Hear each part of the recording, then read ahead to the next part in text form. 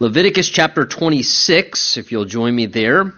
We're almost done the book of Leviticus together, so we'll see whether tonight or next time together, one or the other, we'll wrap up our study in the book of Leviticus together. And as we come to chapter 26 now, we find what is really very common, really if you study even ancient documents and agreements, where many times at the end of a treatise or agreement, there would then be a section at the end of that where there would be sort of corresponding blessings and curses in regards to the faithfulness to fulfill what had been laid out within it. And so we find here in the end of the book of Leviticus, this section, chapter 26, where God now speaks to the children of Israel regarding their now response to the commands and the instructions that He has given to them. We find the word "if," you'll notice, repetitively in this chapter. I believe over some 30 plus times we find the word "if."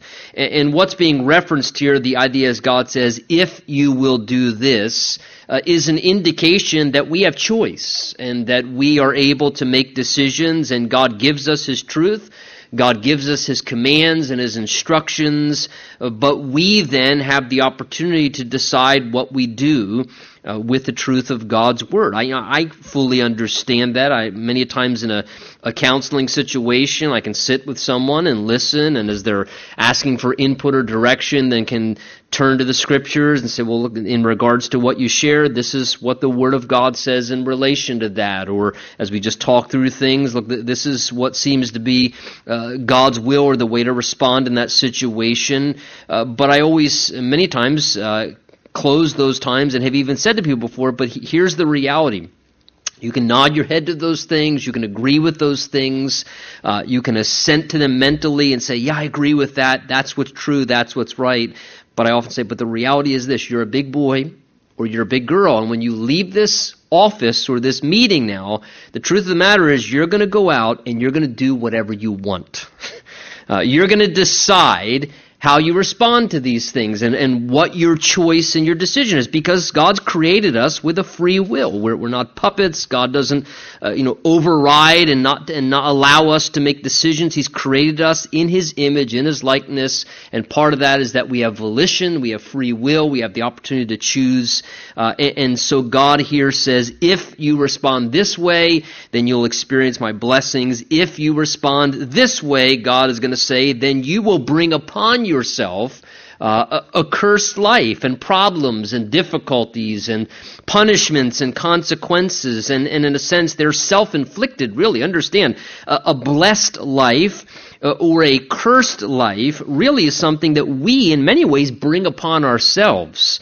God desires to bless us. There's no question He's a good God. He wants to bless. He wants to do what's favorable in our lives. He's a good, benevolent God. He's a loving Father. And like any father, it's natural to want to bless your children, to make them, in a sense, have an enjoyable, pleasant experience in life. And God desires the same for us. So He says, look, if you walk in this way, you'll bring my blessing upon your life. I'll reward that.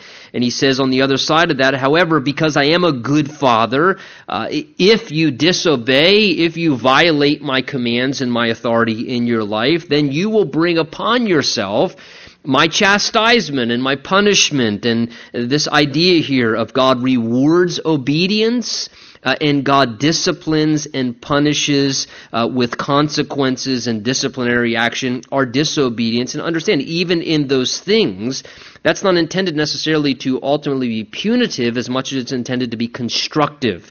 Even God's disciplines and chastisements and difficulties that He brings from our wrong choices and times when we rebel or maybe disobey, those are intended to bring people back into reality and to wake them up. And those unpleasant experiences are intended to awaken a person to the error of their ways and to get them, really, back under the blessing of God.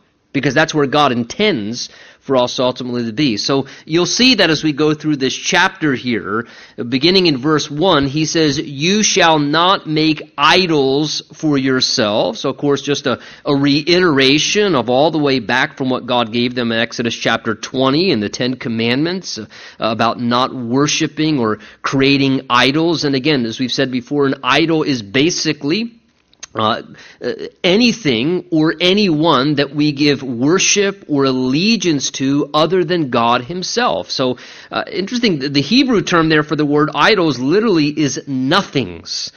So God says, why would you worship something that is a nothing in comparison to the greatest something that you could have, which is me in your life? So he says here, you shall not make idols for yourselves. And again, we can all set up idols in our lives, whether it's a possession materially, or maybe it's power or some position or whatever it may be. It's not always just some little statue as we envision in our mind when we think about somebody committing idolatry. We can be guilty of self-idolatry, where we worship self, and we are the center of our devotion and our allegiance. And we say to our children sometimes, the world does not revolve around you. And yet, is it not true? I know many adults who still haven't grasped that concept. The world still, in their mind, revolves around them. And there's a self-idolatry, a worship of their own desires and preferences, rather than saying, no, that's not correct. There's a time to say no to myself to do what is right or righteous, or to consider that there are other people involved in this situation, and my decision may have an effect upon them.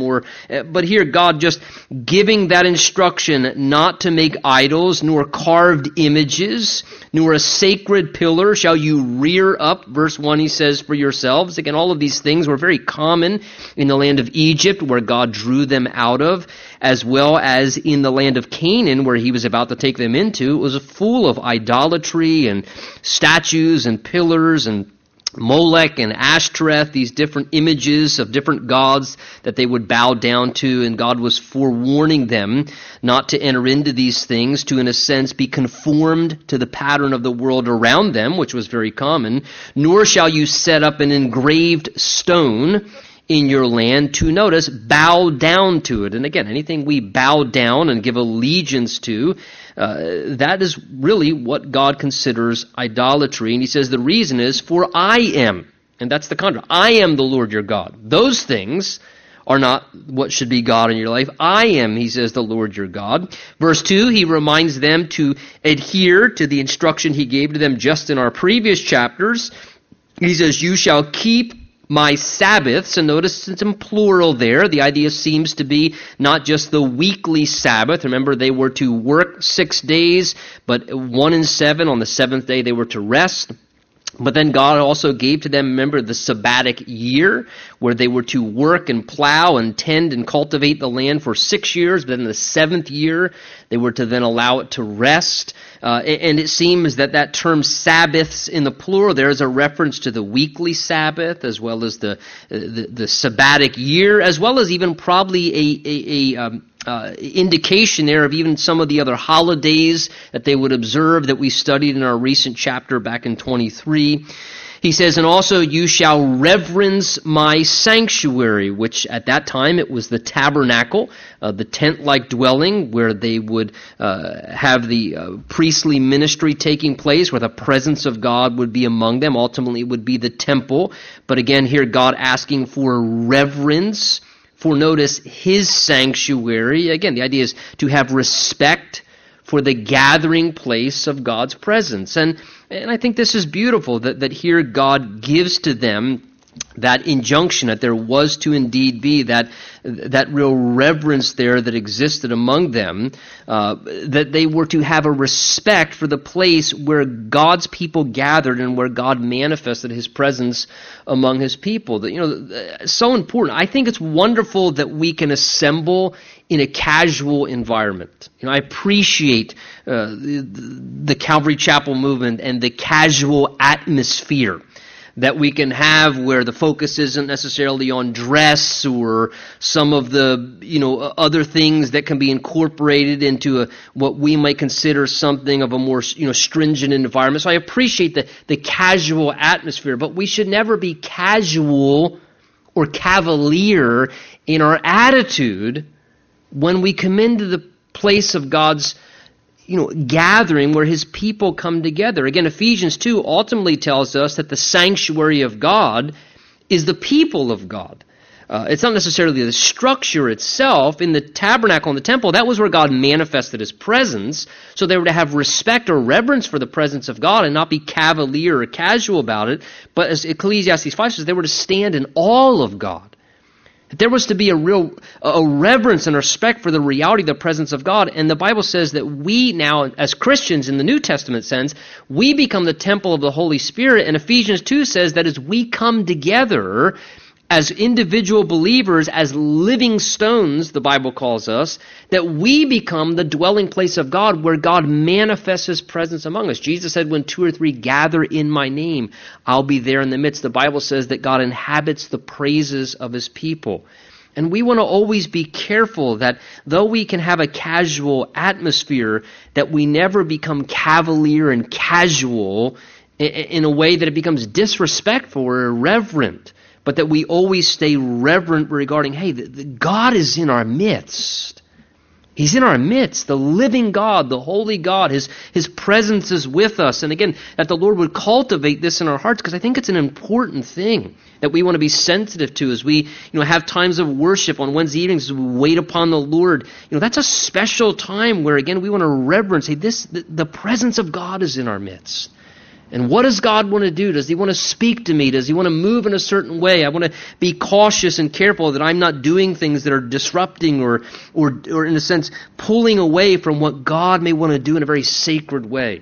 And it's something I think that God gave to his people Israel and that we really should have a heart to adhere to as well. Now, chapter 26, verse 3, down now through verse 13, he speaks about the blessings that would come upon them, the children of Israel, as they would be obedient to his word. And you'll notice there again this indication of if. We'll see. God says, if you will do this, and then I will, God says, responsively do that. God delights to reward obedience in our lives. Now, certainly many of the things you'll see here in verse 3 to 13 are directly in context relative to the nation of Israel, because God promised them a land. Again, understand, God has not promised to us a land. God has promised the nation of Israel a land, and we have to be careful when we look at things like this, because in context, this was given as God's covenant promise to the nation of Israel. God's promised them a land, a territory. He's never revoked that promise, and he never will. You and I, the Bible says, we're citizens of heaven. We're waiting for the new Jerusalem. So certainly in principle, we can absorb some of these things by way of application, but we need to understand in their strictest sense, they were given to Israel. And because of that, you'll see references specifically to a geographic land and how God's blessing would be upon those things. But certainly we can, again, understand that in principle, spiritually, these things certainly have application for us as believers also. So he says to them, if you walk in my statutes and keep my commandments, so again, adherence to God's commands, obedience to his statutes, walking them out, not just possessing them, but walking them out, that implies progress and obedience, and perform them, then, here's what God says responsively, I will give you rain in its season. Now, in an agrarian society where they predominantly farmed and took care of the land, that was critical to have the former and the latter rains. This was an indication of God's blessing, of God's provision. God says, if you're obedient, then I'll give you rain in its season. The land shall yield its produce, and the trees of the field shall yield their fruit. So God promises blessing in the provision that he would supply to them, that he would saturate that which would become fruitful in their land, that he would cause them to have increase and to become fruitful and yield their fruit in season. Your threshing, verse 5, shall last till the time of vintage, and the vintage shall last to the time of sowing, and you shall eat your bread to the full and dwell in your land safely. So God not only promises his provision, but he promises the blessing also of, notice, prosperity. And even excess there. He says to them, your threshing will last to the time of vintage, the vintage to the time of the sowing. The idea is what God's indicating is before you even get to the next season, God says you'll still have excess left over from the last time that you reaped the land or gathered in your harvest, that there would always be sufficient. In fact, God's saying here in essence, there'll be excess. There'll be overflow. There'll be abundance. Of course, Jesus tells us in the New Testament, I've come that you may have life, and that more abundantly. Jesus wants us to experience that abundance as we honor him and obey him. That is the pathway to an abundant life. The pathway to an abundant life is not to live selfishly, greedily, and to try and do what we can to maneuver in life. No, Jesus says, if you obey my word, you'll experience abundance. And that abundance may be in a different way than what we envision, but there is an abundant life that Jesus intends for us to experience, and that's found in our obedience to his word. And as he waters the seed of his word, we experience fruitfulness and enough and sufficiency, and many times the blessing and excess of the Lord in our lives. He says, you shall eat your bread and dwell in your land safely. So God promises security. National security, in a sense. You'll dwell in your land safely. God says, if you're obedient to me as a nation, as a people, I'll provide protection to you. It won't matter. He's going to say who comes against you. Look, verse 6, he says, I will give peace in the land. So again, if people, the citizens of Israel, were being obedient to the standards of God's word, remember all the social regulations we were reading about in here? Some of them we were going, well, all this stuff, all the, do this and do that. But why does God give that instruction? Because God says if you relate to each other the way I've told you to relate to each other, instead of just reacting in relationships and responding however you feel you're entitled to in situations. God says, no, if you treat each other and relate to each other justly and righteously, and you're equitable and you don't take advantage of one another, and you honor boundaries in the way that you have relationships, and that you don't just indulge yourself with no restraint, God says then you'll find there'll be a very peaceful, enjoyable, pleasant atmosphere among the people of God, among the nation of Israel. So God says, not just, again, peace from their enemies, but I think peace in the land in the sense that there's not antagonism and just civil unrest and aggression and all the things that come along with a society that is just living with everyone who's just doing what's right in their own eyes, and being selfish and mistreating one. God says, no, I'll give peace. There'll be a peace that will come over the land. And you shall lie down, and none will make you afraid. So again, God would remove from them that sense of anxiety and fear of what's going to happen, always being nervous. He says, no, there'll be a sense of security, a sense of stability God would bring to the people. And I'll rid the land of evil beasts, and the sword that would come from an enemy that would attack them will not go through your land. So again, protecting the people and keeping the nation safe. He says, verse 7 also, you will chase your enemies, and they will fall by the sword before you. 5 of you shall chase 100, and 100 of you shall put 10,000 to flight, and your enemies shall fall by the sword before you. So here God promises, in response to their obedience to his word, God promises in verse 7 and 8 now victory and power. So, here, God, I'll make provision, I'll prosper you, I'll bless you, you'll be fruitful, there'll be security, there'll be protection and preservation. God says, and on top of that, you'll find that you'll be victorious. And there'll be an incredible power added to you, where he says 5 of you will be able militarily to chase away 100. He says it'll only take, there, verse 8, he says it's only going to take 100 of you to put 10,000 of your enemies to flight. The idea is even when the odds are overwhelming, my power and victorious hand will be with you that will equip you. It's often been said before, you and God are a majority. Paul's going to say in Romans 8, where we're getting ready to turn the corner to, is look, if God is for us, who can be against us? And the idea there implied is, it doesn't matter who's against us. if God is for us. If God's not for us, then we're in big trouble. But if God is for us and we are in right relationship with God, it's amazing how His presence, His power being with us, gives to us victory. And here he speaks of overcoming their enemies, not being attacked or vulnerable, but also having success and victory in His power involved in their lives. And by the sword, chasing their enemies, putting their enemies to flight and driving them out of their lives. And of course, spiritually, again, when we're in obedience to God's word, and again, if we want to look at this, the sword, the Bible speaks many times of the Word of God as the sword of the Spirit. And adherence to God's Word, obedience to God's Word. How do you drive enemies out of your life? By utilizing the sword, the Word of God, by obedience to the Word of God. The psalmist says, Psalm 119, I've hidden your Word, sword of the Spirit, I've hidden your word in my heart that I might not sin against you. How can a young man keep his way pure? By living according to the word. And again, God wants to give us victory over enemies.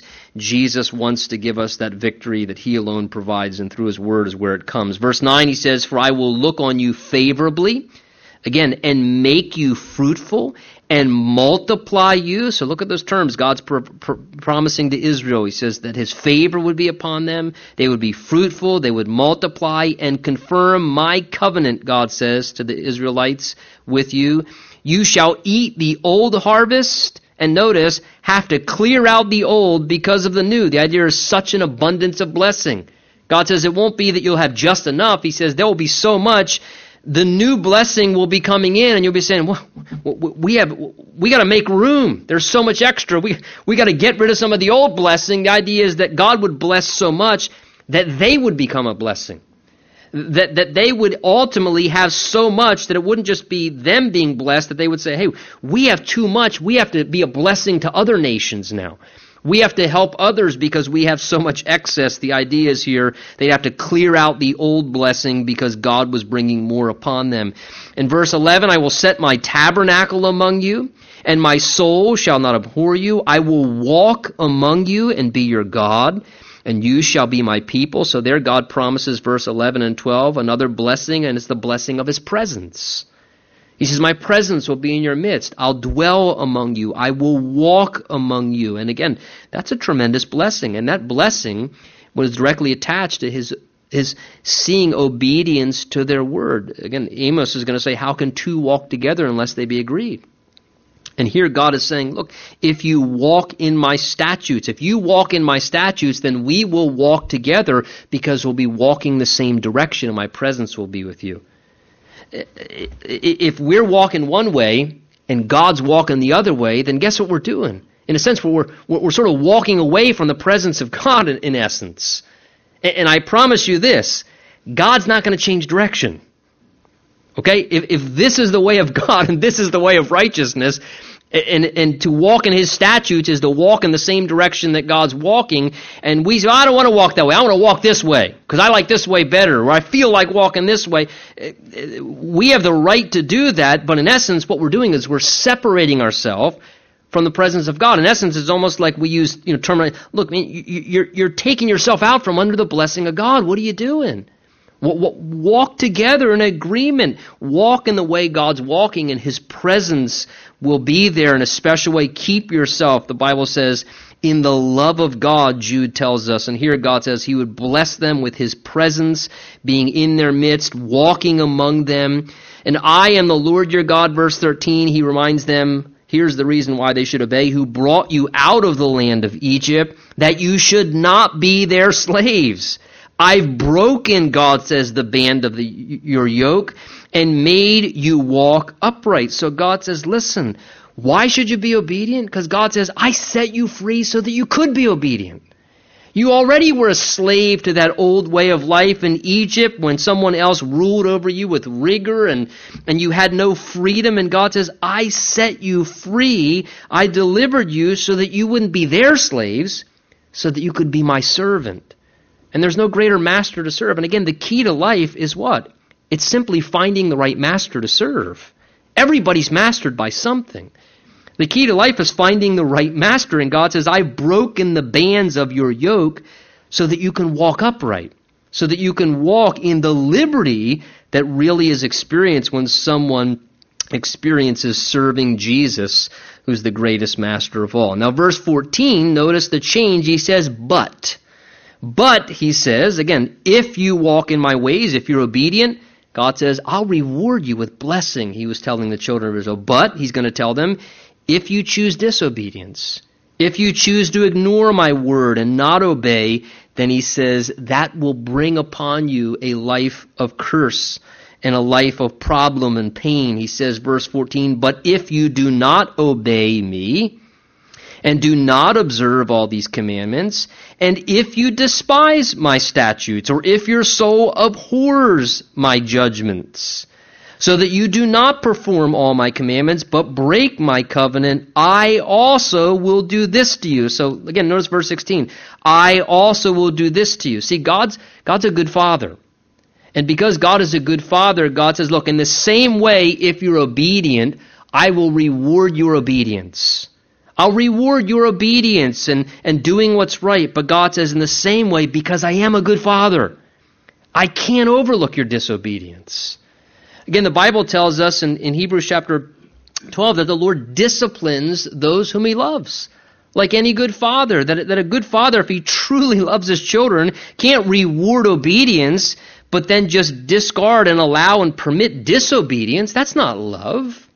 That's not love at all. Love rewards what's right and obedient, but at the same time disciplines and calls to account what is wrong so that that path would not bring upon the child the pain and the problems and the cursing that comes upon such a path. So God says, look, I will be faithful to do both. Reward obedience, but understand, because I'm a good, loving God and a just God, I also will deal with and discipline when there is disobedience. He says, I also will do this to you. I will even appoint terror over you, wasting disease, he says, and fever which shall consume the eyes and cause sorrow of heart. And you shall sow your seed, God says, in vain. Again, instead of this field being prosperous and fruitful, God says you'll sow your seed in vain, for your enemies shall eat it. Now notice how much of this, keep in mind, is very prophetic. Because God, remember, is giving to Israel these instructions there at the foot of Mount Sinai. They haven't even began their wilderness journeys yet. And when you read some of these things, if you're familiar with other places in the Old Testament, you know that a lot of what God's saying here, he keeps his word. Because the children of Israel violate God's commands, and these very things become, in some senses here, prophetic of exactly what they bring upon themselves. Look what it says there, verse 16, the end. You shall sow your seed in vain, for your enemies shall eat it. When we get to the book of Judges, perfect case in point with Gideon, it's a time in Israel's history where everyone is doing what's right in their own eyes. They're disobeying the word of God. They're not living according to the scriptures nationally. And what happens is they would go out and they would sow their fields. And because they were fearful of the attack of the enemy and they were vulnerable and insecure and their infrastructure was a mess in many different ways, what would happen is their crops would come in, and before they could partake of their own crops, the Midianites, who they were hiding from in fear, would swoop in. They would steal away all the children of Israel's crops and rob them, and basically they would sow and work their fields in vain, and their enemy would come in and steal their food away from them. And we read about that in the book of Judges, chapter 6, and in sections like that, where these very things, your enemies shall eat your own food. Again, just enemies devouring what's intended to be a blessing for us. God allows it to just be consumed and ruined, and somewhat sad that we can sabotage our own lives by disobedience at times. Verse 17, God says, and I will set my face against you, and that's never good. I don't ever want God to do that. And you shall be defeated by your enemies. Again, take notice of just even the terms here. These are national things that Israel would experience. But are these not perfectly true of really what, even on a national level, people experience on a personal level when we sin and disobey the Lord? Verse 16, he speaks of sorrow of heart. Have you ever noticed that when we're disobedient to God and his word, it brings sorrow of heart?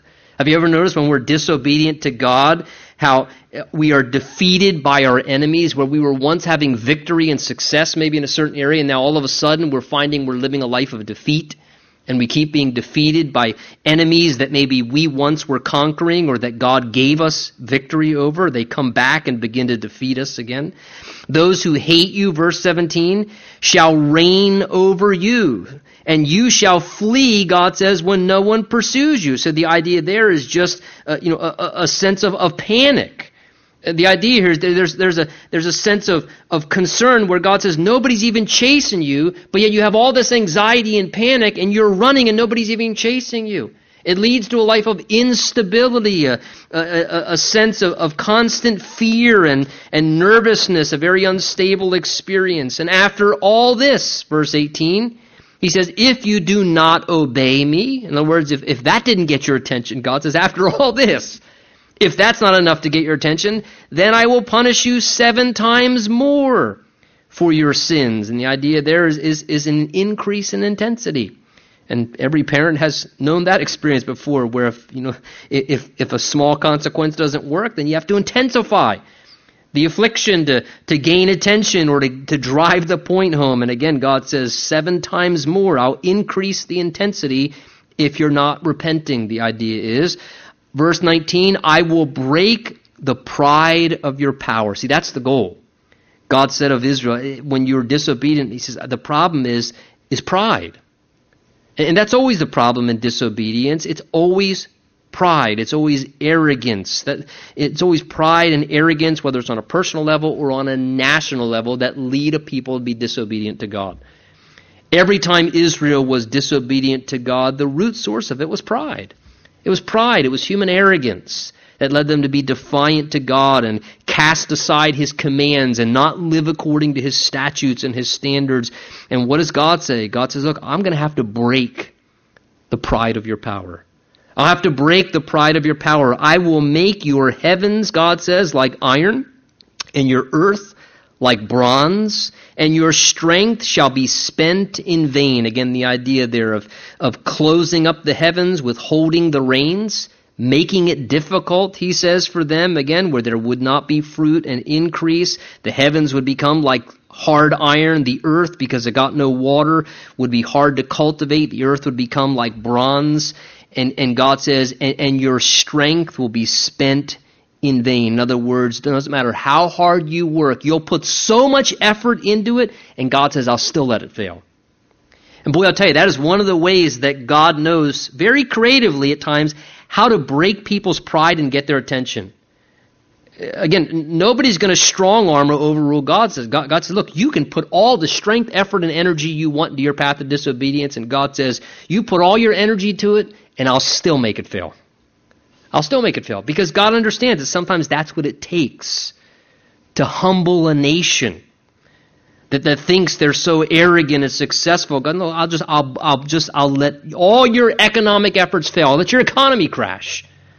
I'll let everything dry up that was once prosperous. And whether God does it nationally or God does it personally, he knows exactly how to work, because he's sovereign over all things, to do what he needs to get attention when we begin to disobey and disregard his commands. He says, for your land shall not yield its produce, nor shall the trees of the land yield their fruit. So he would, in a sense, dry up their economic fruitfulness.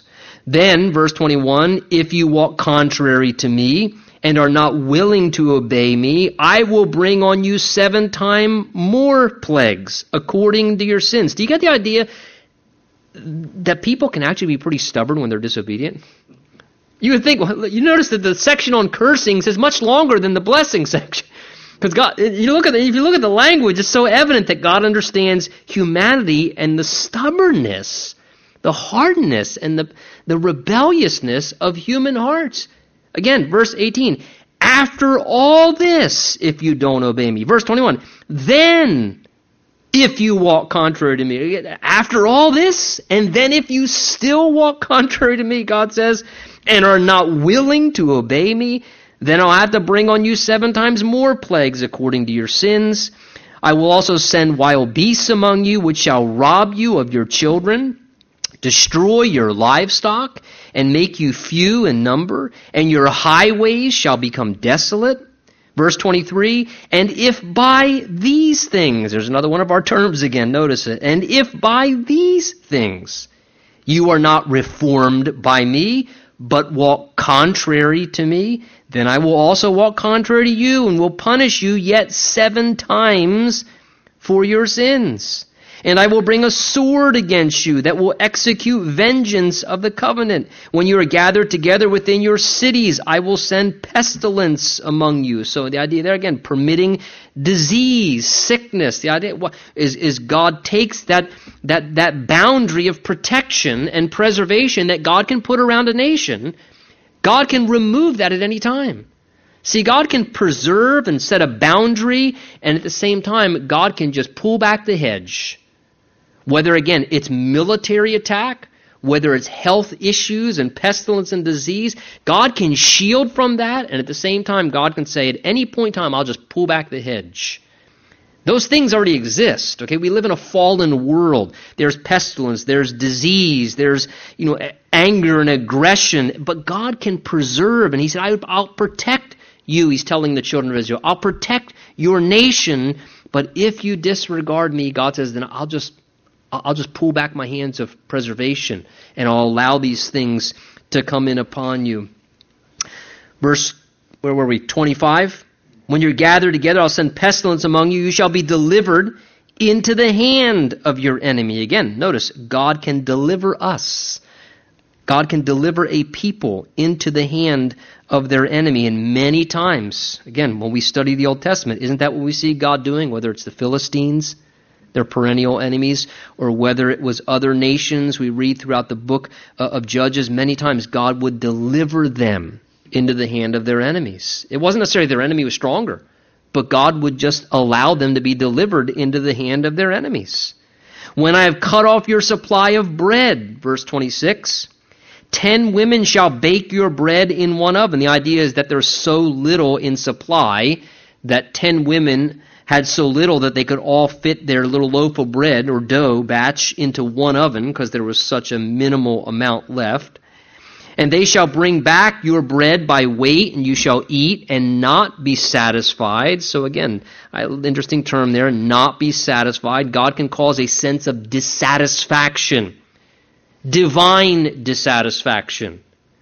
And I think God can do this, again, among a people, among a nation, where there's just a sense of emptiness, a sense of just divine emptiness and dissatisfaction, where God's trying to get people's attention and to wake them up. And I think God, again, as I said before, I think God does this personally too. A life of sin, a life of disobedience to God's word, it will never be fulfilling. Oh, yes, the Bible says that sin is pleasurable for a season, for a moment. There's the momentary rush, the momentary gratification, whether it's, indulging some substance or sexual, sin or violent aggression to take out your anger on. There's a sense of momentary satisfaction in that, but it's not genuine, lasting fulfillment and satisfaction. Instantly, right afterwards, what's the very next thing? The emptiness, the guilt, the regret, all that comes with it. And see, God can send that divinely. There's a divine sense of dissatisfaction and unfulfillment that causes a person like the prodigal. Remember, it says that the prodigal, when he's there eating the pig slop, when he's ran out of everything, he's spent all his efforts, right? He put a lot of effort, a lot of money, a lot of investment. He's going to go off and do his thing. The father just waited him out. And it says there he was eating the pig slop, and it says that he came to his senses. As he was doing everything he could, he tried to indulge himself to no end, and he just had divine dissatisfaction. He came to a sense of, what am I doing? What am I doing? I need to go back to my Father's house. And God has a way of working when we're in disobedience to cause us to realize through emptiness where we need to be and where we have wandered off to. Verse 27, again, look, here's another term. I have this underlined. And after all this, amazing, the patience of God, but the persistence of how stubborn a nation, a person, people can be. And after all this, if you do not obey me, but walk contrary to me, then I will also walk contrary to you in fury. And I, even I, will chastise you 7 times for your sins. Again, we notice that repetitious term, 7 times for your sins. Again, the word 7 in the Bible is a number of completion. A number of the idea is a full week, 7 days. It's a number of completion or fulfillment. So God says, I'll give a complete discipline or chastisement upon you for your sins. Verse 29, you shall eat the flesh of your sons, and you shall eat the flesh of your daughters.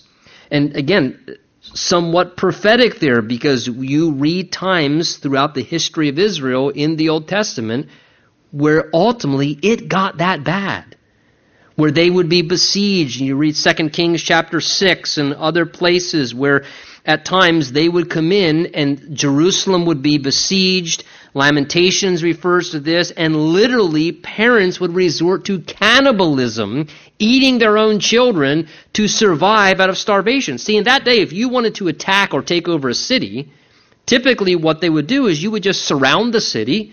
You'd make a wall, in a sense, around the city, and basically it was just a waiting game. You'd find the water supply, you'd cut off the water supply, and you would just build a military wall around the city, and no one would be allowed out, no one would get in, and ultimately the food source would dry up. You cut off the water supply, and eventually you just wait the people inside the city out through starvation, through drought, through thirst, and things at times could get really, really bad and desperate inside the city.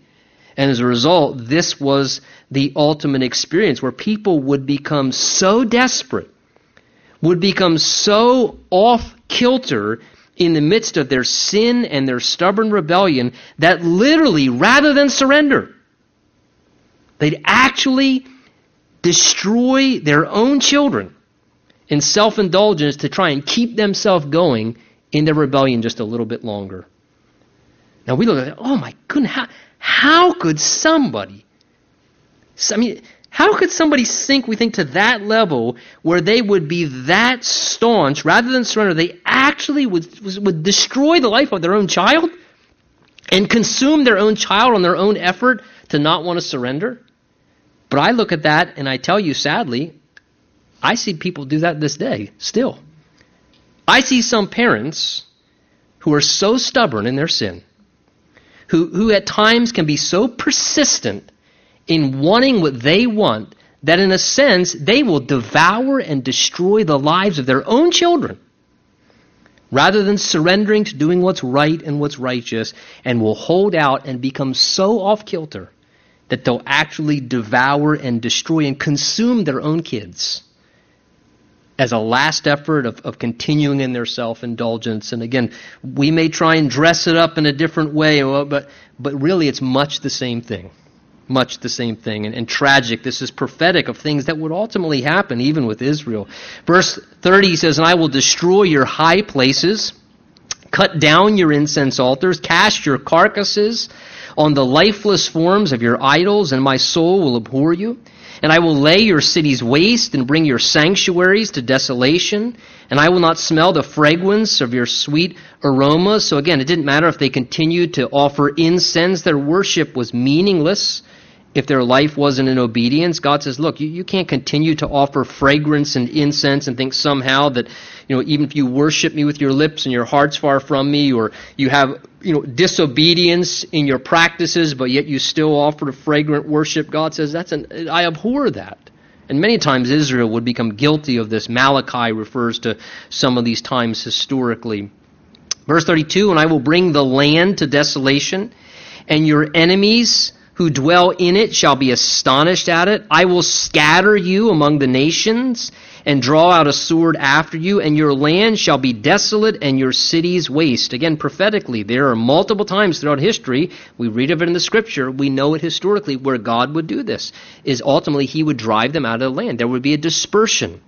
And the children of Israel, though the land belonged to them, God gave it to them, it was His land. At times, God would kick them out of the land. He would disperse them, and He would cause them to be put off into other territories as their enemies would come in.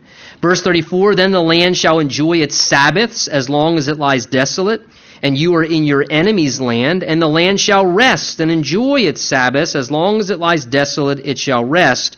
for the time it did not rest on your Sabbaths when you dwelt in it. Again, take note of those verses there. Verse 34, verse 35, God says, you'll be in your enemy's land, and the land will rest during the Sabbaths that you did not give it. He's referring here to, remember, that Sabbath year. Every 7 years they would let the land rest. And again, this is prophetic. They haven't even left the base of Mount Sinai where we're at yet. But God's already prophetically, He knows His people. Now this to me, in one sense, is somewhat encouraging because it reminds me of this tonight. God knew they were going to fail. And ultimately, this is exactly what happens. Remember, they end up in Babylonian captivity, the southern kingdom, for 70 years because for 490 years they disregarded the sabbatic year observance. And God says, okay, then you'll be out of the land for 70 years while the land enjoys its rest. But I look at this and I think to myself, wow, that is in some sense, and maybe I'm just have a distorted mind. My wife would agree. I do. Someone have a distorted mind. And once I look at that and I think, but that also shows me that God knew the extent of their failure. God knew they were going to blow it. God knew they were going to make a miserable mess and they were going to suffer the pain and the consequences and the things. He didn't want them to experience it, but He wasn't shocked by it. They would be surprised by it. Others would be shocked by it, but God's not surprised by our failure and our sin and our disobedience. He knows we're sinners.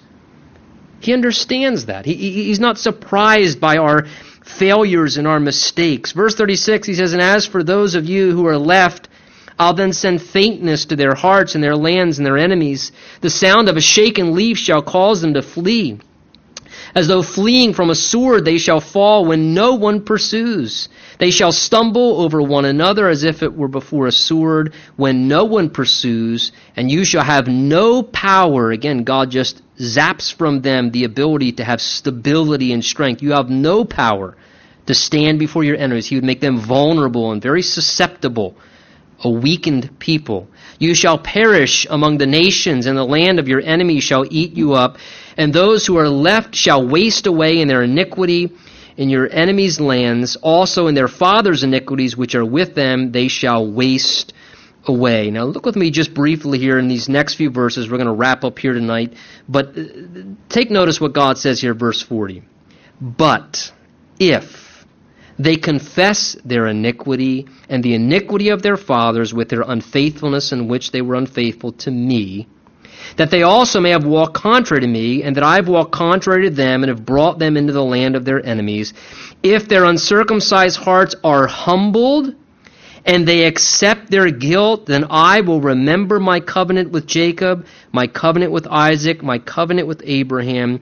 I will remember, and I will remember the land, and the land shall be left empty by them, and enjoy its Sabbaths while it lies without them. They will accept their guilt, because they despised my judgments, and because their soul abhorred my statutes. Verse 44, look what God says. Yet for all that disobedience that we just read about, yet for all that, when they are in the land of their enemies, I will not cast them away.